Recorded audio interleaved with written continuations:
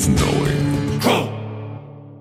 All right, man. Welcome to Crow 777 Radio. This is episode 416. Jason Lingren is with me, and Dylan Sicoscio is back. Dylan just put out a new book. He sent it to me, and I'll give thanks to Dylan. In the dedication, he mentions me, so thank you for that. I think he mentioned some other people too. Welcome, Jason. Oh, and good morning. All right. Well, we're here in summer. Finally, it's starting to feel like summer, but let's do this. Welcome, Dylan. Thank you for having me back, guys. It's always a pleasure.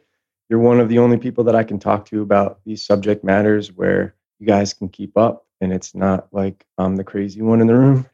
It's a very weird world because you can't really speak your mind to anybody, and people don't seem to be listening or focusing, almost like a zombie apocalypse or something, to make a bad pun. But you just recently put out your book. You sent me a hard copy. Why don't you tell people where they can find you, where they can find your book, and do the whole rigmarole? Yeah, absolutely. For those who want to keep up with my latest announcements, whether I'm on a podcast or whether I've got something new coming out, it's just my name on YouTube. And then the book series that we'll be talking about today is Spirit World, Wirled. The latest book is A God's Acre for Winds of the Soul. My books are everywhere, but the publisher, for the paperbacks and stuff that I use, it was a publishing company that was acquired by Amazon. So no matter how you get it, it's going to come through those avenues somehow. Which will be everyone. Amazon is still busy buying things. Yeah. And, it's a great service. Amazon provides a great service. It's sad that they get subsidized by the government and all these tax breaks. And there's a lot of stuff I don't like about Amazon. Like ruining Lord of the Rings? Yeah. But if you look at the service they provided, brick and mortar entrepreneurs, that's why they're so successful, is because people can have basic storefronts without paying rent. And in today's age, that's going to get harder and harder because there's less foot traffic. And like we were talking about, there's probably going to be a lot less foot traffic coming up. So just got to use the systems that we have available to us. And, I'm grateful for Amazon, even though I don't like a lot of the things about them, especially those, $600 contracts that they get, or $600 million contracts that they get from the CIA. But, who am I to complain? If I can't build something better, I got to use what's available. Well, it doesn't hurt them that they're basically a monopoly, probably not by definition, but everyone I know what that means. And the other thing is they're so damn convenient. There's your problem. The new world that we're entering in here is one of the main design structures is to shrink the world down to about 150 miles around you, probably eventually about 50 miles around you, and then eventually as tight as they can make it. And this is echoed in the coming of the electric car. The electric car is going to take you 300-ish miles, which means you go 150 away from home. If you've got a low-end model, it might take you all night to charge it. If you can spend $500,000, I think they're up to 600 or 700 miles range, and you can charge in 15 or 16 minutes. So you can see the game that's being played here. The world, if this keeps on, will shrink down to your local area if they get their way. But who knows? There are things called acts of God. And this all could crumble under its own weight. And by the way, I always say it, the best laid plans of mice and men. So let's jump in here, Dylan. You handed me some notes, and I'm noticing the dying sun gods. You want to jump in there? Because I think that really fits where... Which Roman numeral are we looking at? I'm going to... Top level 1, sub level 4, A4, under the mythology. Great. So mythology. Oh, yeah. Yeah, absolutely. I think that's basically how I kicked off the first chapter of this book. So for anyone who hasn't heard of Spirit World, if you like this conversation, just go read the first chapter for free. It's if you look at the Kindle version, it allows you to look inside or whatever. But the dying sun gods, yeah. So this is like the cornerstone of all mythology, and I call it the mythos of the seed. Others call it the corn myth. If you go back in time far enough, the corn and the seed mean the exact same thing, and they're all etymologically and philologically linked to each other. And so you look at these dying sun gods, right? So the key to understanding the mythos is to know the cycle of the sun and the celestial bodies, the seasons, the days, the hours, which is an anagram for Horus, the sun, where we get like words like horizon. I know you probably covered this a million times. It's not just the sun, it's also the life cycles of everything. And so the most obvious is going to be the figures that represent the aspects of the sun that we've talked about before during its yearly journey. And like all the how you always have the best analogies where it's like the sun is an actor playing different parts throughout the year. And so after that, the second most obvious will be the corn myth, which is encoded in the seed symbolism, the etymology, the traditions, the names, like just off the top of my head, if you look at like Ceres, but if you pronounce that, like the C and K are interchangeable, which they are, you get Kyres, and you start looking into the root of that word and you see Chris, which is going to be in Christ, all that stuff. And from that seed symbolism, you get things that we've talked about, like the Capricorn, the goat seed. You get cerebrum, the seed of Brahm. You get cerebellum, the seed of war, cornucopia. It ultimately ties into Keren in Hebrew, and cornu representing the horn, and radiance, which is a sign for the sun, which is why they all have like horned gods like Kronos, Pan, Cernunnos, Jupiter, Amun, Moses? Zeus the father, Moses, yep. So the ancient people, they use these like original zodiacal and astrological charts to create history. And they use them to create renowned figures, localities, kings. Then they basically also applied them to geography. And so the myths came first, and then they used it to forge a historical narrative that they turned into basically history. It's allegory, but it's history. But when you look at it, it's not just any allegory, it's this astrological correspondence. Now, I don't think it's as malicious as it can look. Like sometimes when you look at the cults behind it, it looks really malicious. But if you think about it from a perspective before you had the written letter, there's no way to record this stuff. And so there's a reason that they have to create these stories. So even though they're fake, or not necessarily fake, but even though they're not like reality, sometimes they indicate a historical thing that occurred.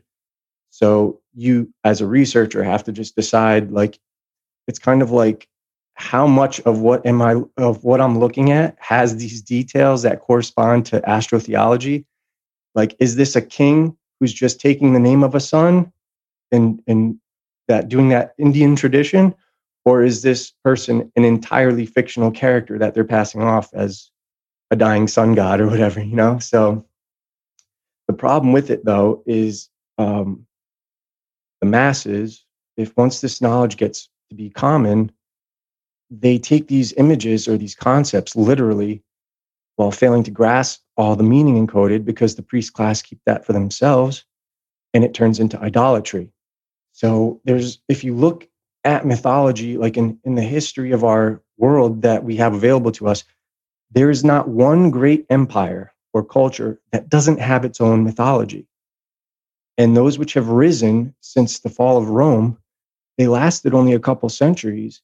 In my opinion, it's because they didn't create their own myth to symbolize their own history.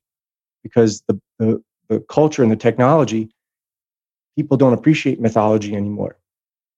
So it's hard to pass off mythology for a modern nation because everybody will call bullshit on it. But if you actually explain to people the significance of mythology, then they might understand, oh yeah, we should create this and know what it means so we can encode our history. And what they did instead is, you see in like America, they just adopted all this like sunken, like post-Hellenic literalist thinking, you know, that's just like, we're all still Roman slaves, right? All the legal shows you guys have done, you've proven that. And we're all too ignorant for the most part. When I say us, I'm not talking about you and like your audience, but like just generally our nation and culture. We're too ignorant to recognize that we're still under that Roman rule. And it's unfortunate because a lot of people are doing really great work attacking the minutia, the details of the system and how to get these little temporary victories. But if you don't see where this system comes from and how far back it goes, you are going to be able to do nothing to change it, because a temporary victory in this system has happened over and over again. But if you're not willing to look at religion and the priest class, because they're the ones that control it all, you are going to get nowhere. And they'll just get everything under their control and change the rules. So any little loopholes or victories you get, they'll just work the system and account for that, and it'll change course. And they've had times where they've struggled with like the barons and the kings and stuff, but they always had the upper hand because they had the secrets of letters. And so if you were looking at like the time of like the alleged existence of Jesus, right? Other cultures in that region, all over Europe, Mesopotamia, North Africa, they all had their dying and rising sun gods. The Babylonians had Tammuz. The Romans had the Phrygian Attis. The Phoenicians had Adonis or Adonis. The Egyptians had Osiris, right? So like you look at like how many conspirators were there in Osiris? 72. How many disciples in Jesus? 72.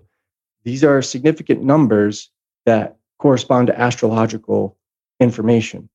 They're not historical. And so when you look at like, this is just according to Plutarch, there were approximately 3 days between the death of Osiris, recognized from Aether, this was the month back then, Aether 17th through 19th, and also for the Roman Attis from March 22nd and 25th. And so you're always going to see these dates corresponding to significant things, whether it's an equinox or a solstice. And the gods are always dying and rising because the sun is always dying and rising. And that's one of the, like, that is, our life literally mirrors that.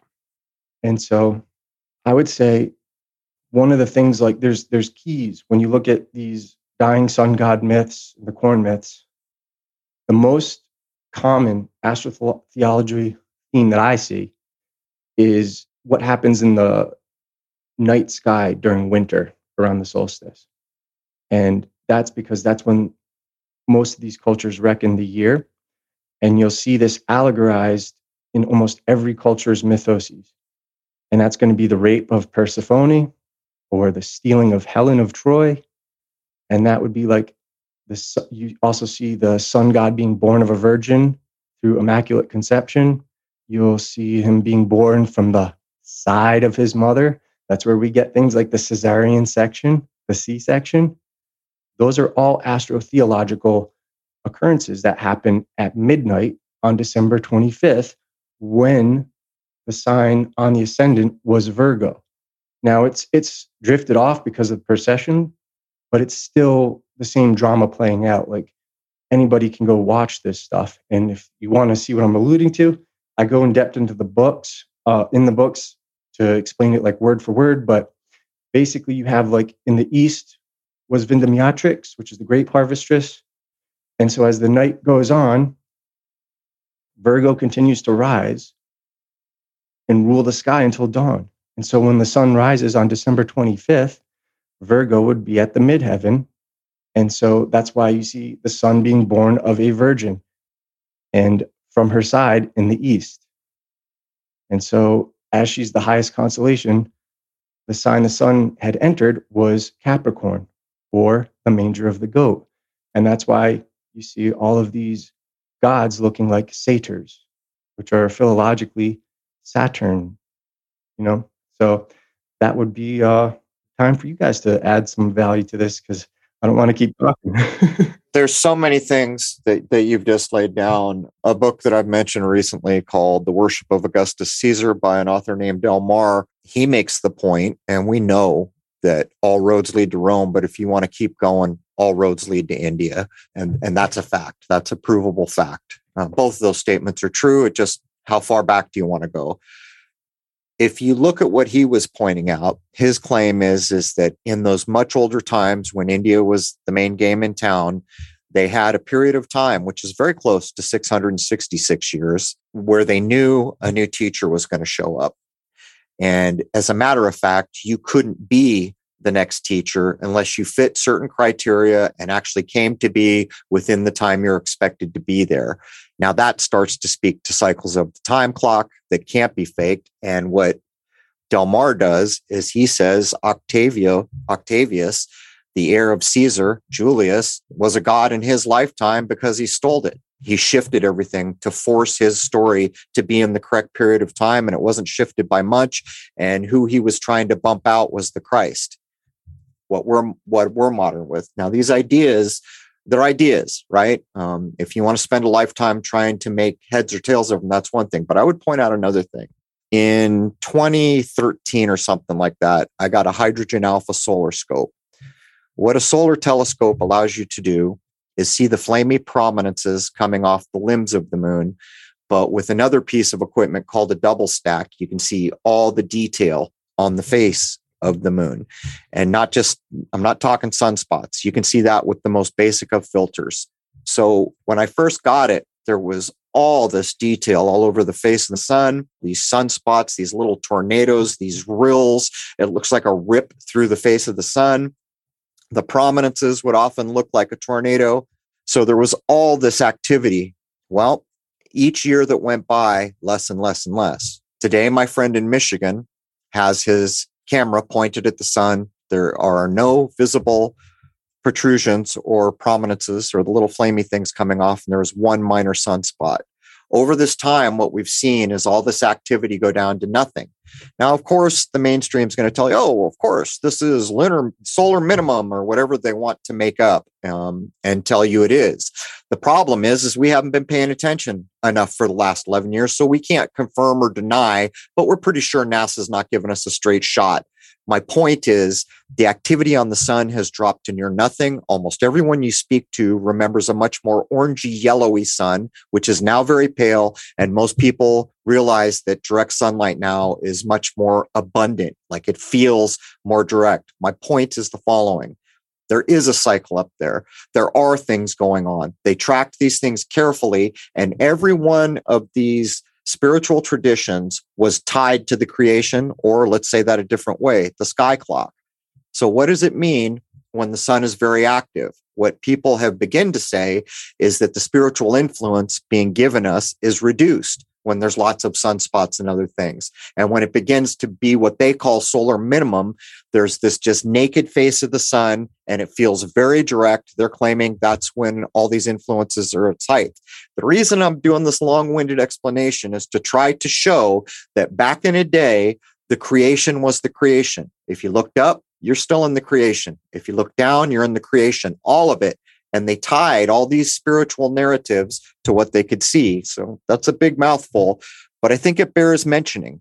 One of the things, this is totally anecdotal.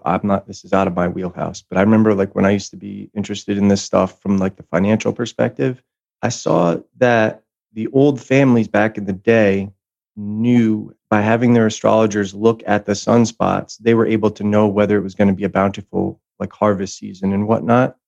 And so they could like bet on whatever would be the equivalent, like betting on like futures contracts or whatever on like how things would perform. Like wheat and corn. Wheat and corn. Yeah. And make more money because of it. I think that's demonstrably true. And these are the things that we've lost. So if many of us paid attention, I don't think it would take us that long to get back. When there's a ton of sunspots, does that mean that all that energy is being diffuse in some way? Because right now there's almost no sunspots and everything feels blatantly direct and it looks pale. All the color seems to have been out of it since when I was young. So these old families who probably peruse the Vatican basement at will or got handed down the tradition, I think what they know are probably provable, real aspects of nature that inform them very accurately. Yeah, and this was their profession, like anybody could get good at this stuff if that's what they did for a living. If that was like their guild looking at the heavens. Once you get your bearings on it, it's pretty much going to stay the same for a long time. So I think what would be fun to go into is just because you mentioned Augustus, and one of my family's names literally means like from Caesar or of Caesar. And I'm of the opinion, so I spend a lot of time in this latest book, like kind of showing you how they're pretty much astrotheology too. I don't know that I accept that they're real people at this point. What I liked about that Del Mar guys, he showed how like there was like a 15-year discrepancy between the years of Christ Augustus and Octavia. And Christ. And so what it looks to me, just looking at it, because of all the astrotheology swirling around this thing, is that they tried to make that Augustus figure the new thing. A living God. Yeah, but it failed. But it doesn't mean he was real. He could be. I don't know. But it didn't take. And so then a couple centuries later, they tried to do it with Christ. They tried to do it with the new avatar. That's what I think happened, just because of all the astrotheology. And there's like, I translated this decree from the Vatican Library, and basically, they didn't depict Christ as a crucified savior. It was like mandated like in the year 680. So prior to that, he was still depicted in like churches and stuff as the Agnus Dei. And so what you see is like even like this is like all like allegedly, because I'm not the person to verify these documents, but they say like, oh, the sun entered the Piscean age on the year Alexander was born around like 360 BC. So what is observable during that Christian era is the attempt to change everything over to the fish symbolism, right? Where like the bishops and stuff, they're called the little fishes. You know, you see this with like the root and like the word Vishnu, right? V and F interchange. So it's literally fish. None is another Yep, fish. exactly. Yep. And so you see the attempt, like the ichthys, you see all these attempts, but it didn't take because the people liked their Agnus Dei, the Lamb of God. And that also goes back to India too. The holiday is actually called Holi, Holi, and Agni would be the god, and he's on the ram and everything, and they would, offer the burnt sacrifice called a hollow something. I don't want to say anything in the first hour if it gets censored, but everybody can see the significance of a burnt offering as a sacrifice, and then that event. Well, why would you ever call that event something that's a burnt, like an offering? And so for me, like when I look at the Caesars, I just see the same. If they're real, what I would see is the practice of the Hindu kings and other wealthy and powerful men across time. What they do is they assume a sacred name from one of their gods. And that practice was adopted by the Romans because the Romans are like basically, whether as a people or not, their system is left over from when the Asians expanded, or at least at the very least, initiated their ruling class and brought them into the fold. Because the same systems in Europe, they're all found in India. And the mistake I see with people today, and we can go into feudalism and stuff if you want, but they think all this system is like monarchies and stuff and feudalism, that it's inherent to Europe. And I'm sitting here going, no, no, no, no, no. You can find people talking about how Europe didn't even have monarchies or kings around the time of Janus, when that was their god. And what did Augustus do? He closed the temple of Janus thrice. And I can't help but think of that. The cock crowed thrice and Peter wept bitterly. And I see all this like astrotheological symbolism corresponding to that time of the year. Obviously, for those who don't know, Janus comes from Janua, which means door. And that's the keys to the kingdom of heaven. When the door of the year, you go in one door, the old year ends, and you go through it, and the new year begins. But this practice of these guys adopting these names, it makes it almost impossible to distinguish history from astrotheology, in my opinion. Well, it does. And so, you're pointing out a problem, but look, we still live with the ideas of so-called ancient Rome. We know the laws and many of the things. So that came from somewhere. But the problem is always, is this described correctly? Almost nothing is described correctly. But based on what Augustus did, I would surmise, and by the way, or Delmar, I'm talking about the Worship of Augustus book by Delmar. First of all, the man thought astrology was poppycock. He also thought history was poppycock. As a matter of fact, there's not too much that he looked at that he wasn't calling poppycock on. The book is remembered as a critically key book that should be kept alive. I surmised in this way. There was a teacher coming, and there is always another teacher coming, one after the other, through time, for all peoples from the beginning to wherever we go. And what Augustus did, well, they tried to prop up Caesar, and he was well on his way to being a living divinity, a fake living divinity, but nonetheless, basically a god on earth, because everyone said it was true. And they killed him. His heir, adopted heir, is Augustus. And he did it. He pulled it off. And the reason I think it's true is because Del Mar and others have found literature that the Vatican didn't quite scrub. But here's where the rub is. Del Mar shows us that the Latin Sacred College, there's two places that he echoes over and over that basically went around the world collecting all the documents they could get. Not everyone could read, and they rewrote them. And I think what actually happened was Augustus was a god in his time. Even when we look at, what is it? Is it Virgil? Is it the Aeneid? One of these things, he's basically kowtowing to Augustus, saying, oh, you God on earth. You can see it right there. The life of Virgil, there's a lot of people that have shown that the life of Virgil is nothing more than Homer. Right. So these are the same problems over and over.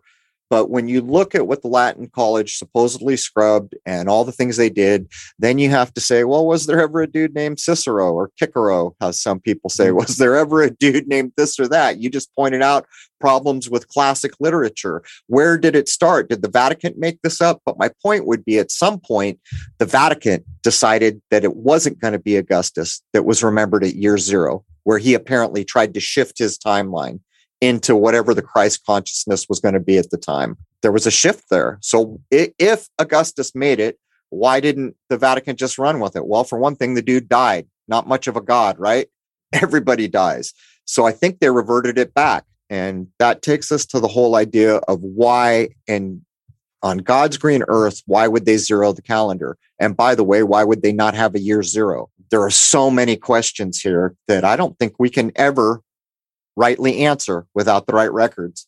Well, I would offer this, that the Christian reckoning of the year is the best reckoning for the entire world because it's based on the Chaldeans. That's how they got it right. When was it decided to change, though, from whatever it was? Well, so basically all these other countries, all these other cultures had it wrong. They had a 360-day year. Caesar called upon Sosigenes, who is a Chaldean astrologer. So here's the case that people make, and I am vehemently against this, but just the case. They say, how could all these cultures be making the same mistake if they're not connected? And I agree with that. But the way they justify it requires the heliocentric worldview. And they say, well, no, the year used to be 360 days, but a comet came by and shook everything up, and now everything's all wiggly piggly, and the earth wobbled, the axis changed. It's the same nonsense that a lot of this Tartaria stuff is predicated upon. It's predicated, same with the Irish stuff. It's predicated upon the poles being warmer and a heliocentric worldview, which is crazy because most of these people are flat earthers and know that space is fake. But it is what it is, so that's why they had to correct the calendar, because it was so far off of its reckoning.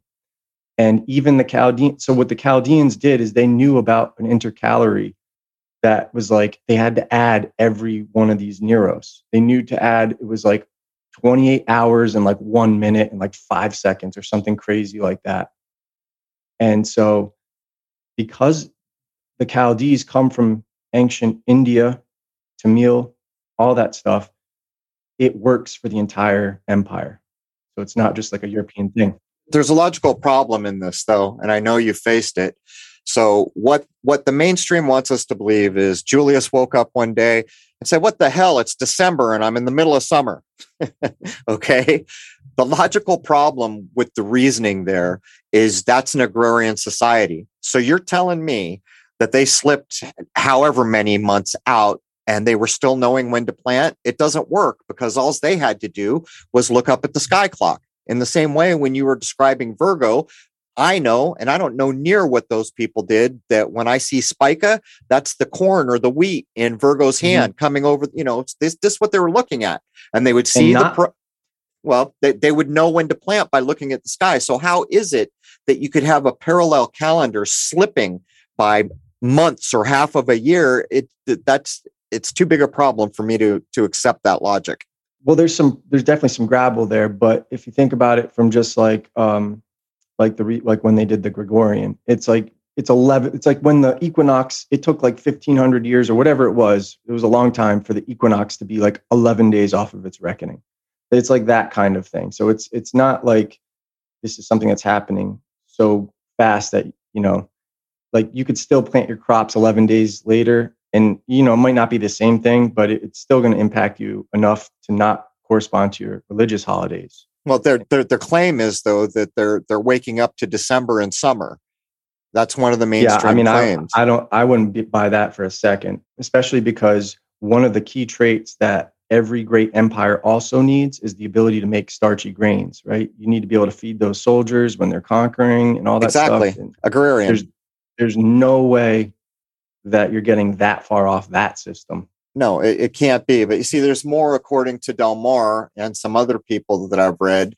Del Mar, correctly, in my view, says you can't possibly start to even try to know anything about history once you leave the 12-month system. And any place that was on a lunar calendar, give it up, guys, because even the best chronologers in the world are going to tell you this is a bridge too far. It's a problem that can't be surmounted. Now, what he's claiming, and I've read it in other places, is we know Rome had a 10-month calendar at some point, right? And we know they shifted up.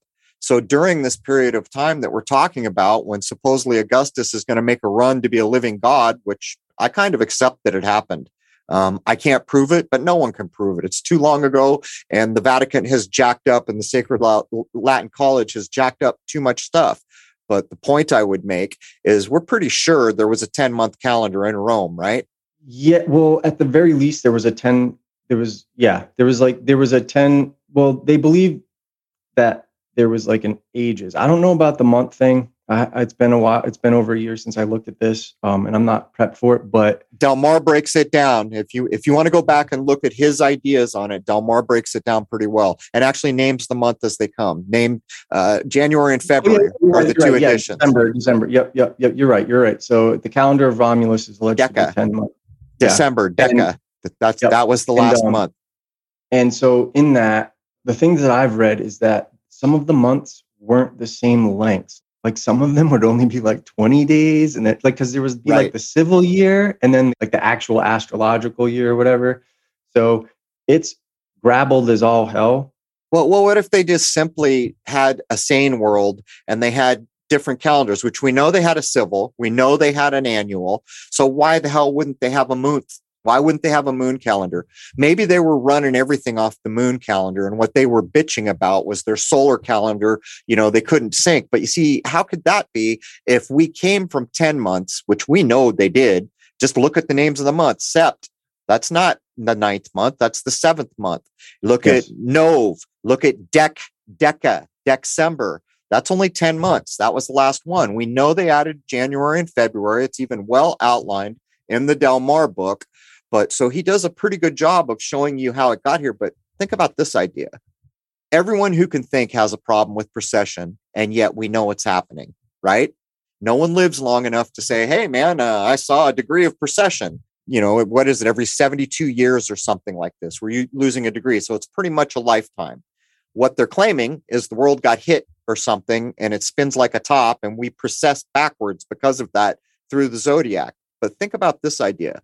What if the sky clock is changing speed? What if it's slowly speeding up? What if a true year was once a true circle, 360? There were 360 days, 360 degrees. A year was a true circle. And what if the sky clock just has it built in? I mean, think about the speed of a culture in a imaginary time like ancient Rome, and think of the speed at which we're going through a day. Is it possible? There's so many things that we could bring into this.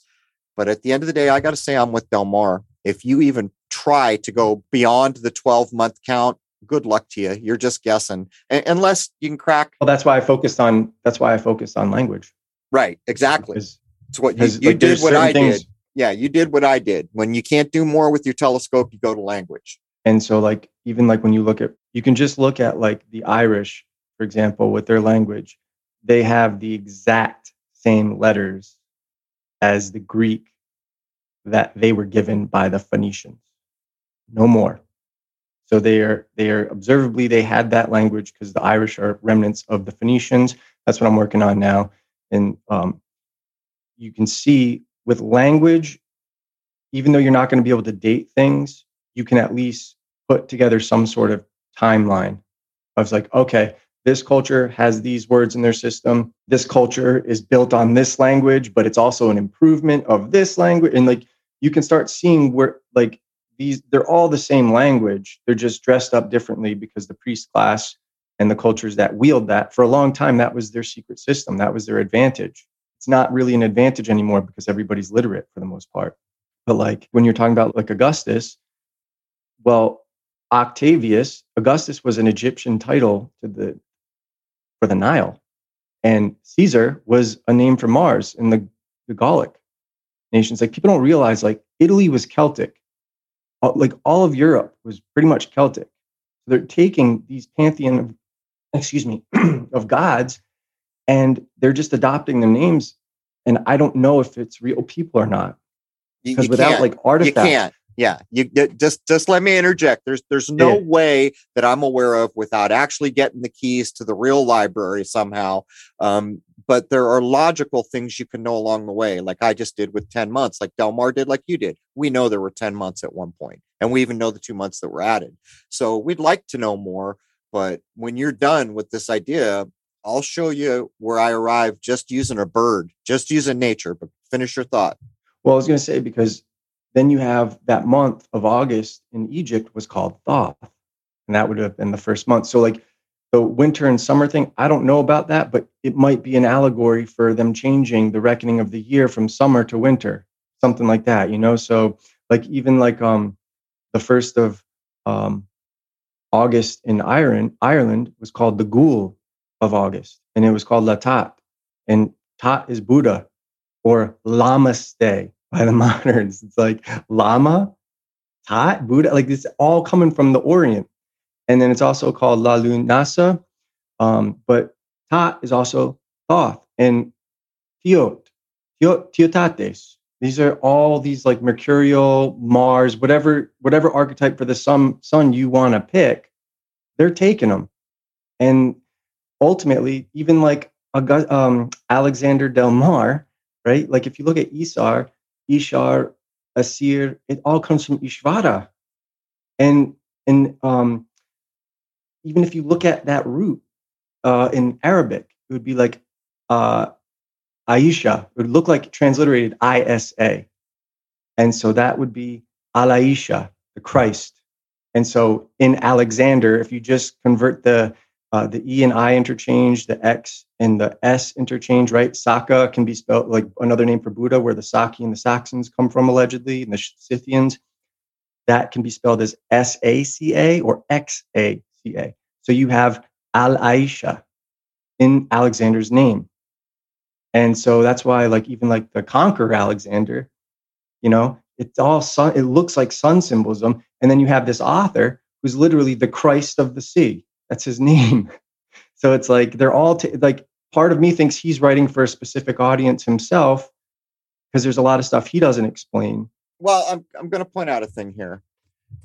If you see a bird, you know damn well no one has to say, "Hey, bird, you know, next week it's going to be really cold. You might want to think about getting out of here and going south," right? Bird doesn't need to be told that. However he does it, or they, or however different animals do, they are so in tune with the natural creation. They know when to do what they do, and they do it. They're in perfect step with the creation. That's where we, the human beings, have lost our way. So my point here is, what if the people who like to run the show never forgot the older traditions that kept you very tightly bound to the cycles that were important? In Del Mar's book, he'll tell you about the 560 or 660 year cycles. All these cycles were important. But think about this. I have long suspected that the 9 and the 11 in 9/11 are being lifted from the 11-year solar cycle and the 19-year Metonic cycle of the moon. Now, both the authors we've mentioned today have made a big deal out of the Metonic cycle, but think about what I'm saying. So 2001 happens. How many years later till this Covidius Minimus kicks? 19 years, right? There's another 1 and a 9. So what if we're just not aware of the right cycles? And so when you go back to look at these supposed rulers, and it looks to us like it's completely just actors on a stage, what if to be at that level in those times when the cycles were known, you had to conform to the time? See what I'm saying? In other words, the sun, this cycle, the sun's here now. This is the new cycle. So automatically that leader would associate with that part of the creation, which would be the sun rising or setting. There's so many possibilities when we get here. That's the thing is you can't write anything off. Like that's why it's better to, instead of make claims, debunk stuff. And it's like almost like a process of elimination. But I really liked what you said earlier. In addition to these possibilities, how do you know that the stars and the fixed stars or whatever are not changing speeds or whatever? And you don't. And that's why it's important to not make claims. How could you know, as a matter of fact, if you did not count the cycles of sun or moon or something and know where the starting point was, you would not be able to tell. And by the way, it is claimed that some of the South American pyramids are calendars, and they get smaller at the top because time is speeding up the higher up the calendar you get. That's a claim. I'm looking at Mexico right now. So yeah, there's a lot of, I've already got like all these theories of who I think they are, but it's inseparable. In fact, speaking of Mexico, if you look at how the Jesuits dismissed them, it was basically like they found that they basically spoke a different version of Hebrew, a dialect of Hebrew. What we like, from like the Syriac and all that stuff, because they're coming from India and they don't have a written language. They didn't have letters, yet they still have the same mythoses as the Christians and the Jews, but in one mythos. So they haven't separated. They don't have writing yet. So they couldn't have gotten that knowledge from the West or from the Christians or the Jews. Not only that, if Christians or Jews had brought it to them, they also would have brought the ability to mine and smelt iron, which they didn't have when the Spaniards got over there. So the way they dismiss that, the Jesuits are like, oh, they're of the devil. That's why they speak corrupt Hebrew, and totally dismiss everything. They dismiss the fact that they use crucifixes on the dead bodies and to ward off evil spirits. Because this all goes back to Tibet, a crucifix at every crossroad. So there is so much they're hiding, and that's why I explore language, is because I feel like that is the last place where you can figure out where stuff is. You can't erase it if you know what words mean. The only problem is you can only go so far back before the first languages are numerals. And so like the ancient Chinese Empire, they could all understand the same language written down in numeral form, but they like in the characters and stuff, but they couldn't speak to each other. And so it was like this language of commerce. This is part of the social engineering, in my view, because if you go back, let's just say the late 1800s, people who were well-to-do and well-educated, they were speaking 4 languages. The reason for part of it was the Latin was going to go with the religious of the West ideas, and it was going to become the naming convention for all scientific things. But the Greek, well, why would you learn Greek? Well, because you wanted to be able to read the classics in what they considered to be the native tongue. And so they read all these different languages. And as an example of this, and Hebrew was included, which we're not even aware of. The other day I was talking to Fortune, and he was asking me about my view of the firmament and these ideas. And I explained it to him, and he said, well, that's very interesting, because the Hebrew that for firmament actually means dome. So we break it down. He knows enough about it and looked up what he couldn't recall to get the numerology, what I call numerology, the gematria on it, which in BASIC, my bastardized way of doing it, sums to 11. But my point was, all these older educated people knew way more than we did about being able to get back to things that matter through the language in the way that you're trying to tackle. Because if you spoke Hebrew, Greek, German, Latin, and Spanish of some sort, you've got a lot more going for you when you even just the basic Hebrew, knowing what a character actually means, just the character by itself and its numeric value. I couldn't believe it when he told me the character, the representation of characters for the firmament means dome. Yeah, I'm like, come on, how come that's not common knowledge? Why isn't that on every flat earth blog in town?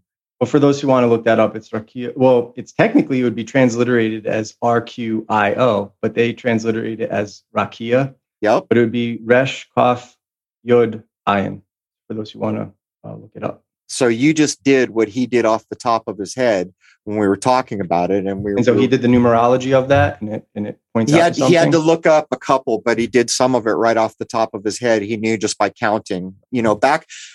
I've met a few people now that were educated at a level that really doesn't exist in the world anymore to any great degree, and the education that they have puts them in a whole different situation to know things or to figure out things.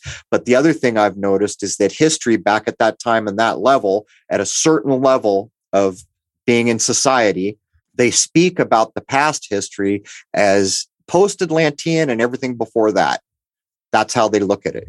To the point where I think even the Greek myths that we got are the remnants of what happened in Atlantis in the history that I'm suspecting was given them.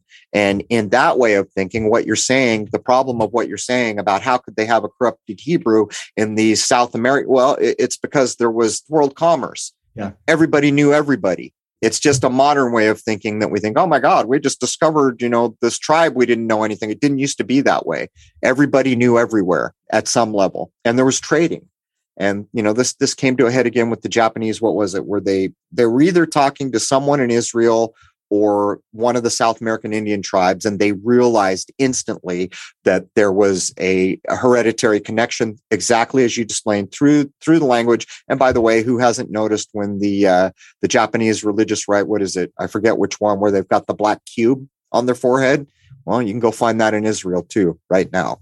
Saturnian. And in Islam, yep, and Saturnian black stones that represent Krishna in India, which mean black. Krishna literally translates as black. There's a whole story that I just heard about that too, which goes back to the Indian tradition where there was a holy man where the very name for the Buddha-like teacher meant that he was dark and that he had woolly hair. Yeah. And I'm not of the opinion that that's a sub-Saharan African tribe. Wool pertains to wisdom. So Indians in general have kind of like a woolly hair, whereas like the Indians have that, the Asians have that like bone straight hair. And so wool, that's what Sufi, like the Sufis mean literally those who wear wool, but also it pertains to Sophia. Well, everyone's seen the Buddha. How would you describe the hair on the Buddha? I mean, that could be described. It's these little curlies, right? These little tight curls, woolly, almost woolly looking on the typical Buddha that made it to Tibet, that Buddha. But Indians have curly hair. They have straight hair, but they also have curly hair. So like, for people who've ever like watched like people like make statues or draw, it's hard. Hair is one of the hardest things for an artist to recreate. So I'm not of the opinion that like, if you look at like everybody, like, because there's that, if you read a lot of these old books, they call them like, Negro was not a bad word back then. It just means black. Right. So you'll see accounts of, I went to this part of India and there was tribes of Negroes. And then you go look up that culture and it's just, yeah, they're kind of dark, but they're not sub-Saharan African dark, Well, I've seen them described as blue men when they were first discovered in our modern era, and they were considered exotic and interesting. So this race card thing is a modern construct. As a matter of fact, in the thing that's been taken off the air now, I understand, American Gods, where they were really kind of throwing cards on the table, they get to an undertaking house where Thoth is the guy there who's black. And he tells you this very thing, that this race card idea was a modern construct. And he says, my people used to be exotic and well-respected. So you can see, it's no different than what you said about the Jesuits, just defaming people till it sticks. Yeah. And it's kind of like the race thing, these attributes, there is, it's probably just like the phenotype that develops from the land. It's kind of like how when the Spanish went to South America, all the quadrupeds down there are different. They're not like anything that they have up in Europe. Life is different in different parts of the world. Right. It doesn't mean that like they're going to have obvious skill sets that are attuned to their environment. And that's just the way it's going to be. And I've actually, going back to like these language like connections and stuff, just even like the stones, the calories that the certain African tribes use to count versus what they use in India. And it's like the same word pretty much. What it looks like is whatever this older empire, this global thing that once existed or worldwide, whatever it is, it's probably just these people were part of that. And they got cut off because of the change in the landscapes that happen over time and how far the distances they would have to go if they're not sailing. And your body probably changes over time to adapt to the phenotype of the environment. And so if you're over near the equator, your body's going to have to adapt to that, you know? The cultures are different. Everything is different, but we're coming up to the top of the first hour. Did you get a chance to read The Worship of Augustus Caesar? Did you use it as a reference? Because I mean, it's so dense, and there are so many dates, and your head starts spinning after a while. I sure did. So this is what I did. I read it. For me, like some of the things that when I try to chase it down, a lot of the stuff he's doing is just citing people, and to me, it didn't really give me the feel like he's actually doing the work. So like if you can't, for example, I was looking at in the Bible, the 770s, the 7 sevens or whatever. It's like a cycle of 49 or 490. And I was like, I'm going to go look at The Worship of Augustus Caesar. I really liked his chapter on cycles and all that stuff. Right, but like that's great. The problem is most of the book is not that. It's like just those dates of like when this culture worshiped this or had this cycle, which I think is incredibly valuable, like as a reference or an index. But like when I went to like check out like what he was like, let's see if he has anything around 500 years. And he had something from a real good author that I love, Dupuy, but it was a cycle from Hipparchus for 500 years. But when I tried to chase that cycle down in the real world, I couldn't find it anywhere. I think that's by design. I think what you're seeing in the book, The Worship of Augustus Caesar, is things kept alive that have kind of been shuffled under the rug here and there, because I found similar problems when I went looking online. Anyhow, we got to wrap up. So tell people one more time where they can get a hold of you and where they can find your Spirit World series. And when this goes live, please put links in comments. Yes, I will. And it's just, I'm the author of Spirit World, Get Matter, Get Realistic, and The Tale of Onora, Onora. And those are all available at any place that sells books. And if you want to keep, I'm not really available. I don't want to like just make myself available to people. But if you want to keep up with my latest announcements or ideas, whatever, my YouTube is just my name, Dylan Sicoscio, and that's it. Everyone should get the Spirit World series. There are books that are going to be easier for some and not so easy for others, but it gives you a different way to think about the world. And that's the key here, because most of the issues that I notice are because people believe in things. And the reason they believe in them is because they were told to believe in them. And if they would stop and say, wait a minute, prove this, or let me take this apart, they might not so readily accept all these narratives that have brought us to here. But I'll tell you something. If you look at the world that's coming on us now, and if it goes the distance the way it is, it's not far off the narrative that I have recently been exposed to, that certain levels of people were taught about a thing called Atlantis, why it went away, what they did wrong, how devastating their technology went haywire, to the point where I even look at Edward Casey a little differently than I did before. I didn't disrespect him, but I begin to notice that what's being said there fits with the narrative of a lesson in a schooling that I would never get. So anyhow, that brings hour one of episode 416 to a close. Can I get one more thing in? Make it quick. I'm surprised you missed in Alexander Del Mar's book, Age of Aquarius, starting 1790, baby. I meant to bring that up. Two, baby. Busted your crow. We're opening with that. I meant to bring that up, and you're right. I did forget, because the moment I read it, I said, Dylan Sicoscio needs to read this book because it's where you're at. And that's one of the reasons I thought you'd really dig it. Anyhow, let me wrap this up. Hour one is free. Hour two is at crow777radio.com, CRROW777radio.com. Hope to see you all there, and let me wish you all a happy, healthy, and higher-minded new era. Join us. We're going to open with where Del Mar claims the Age of Aquarius, which is damn close to where Dylan put it. Anyhow, there it is, man. Cheers.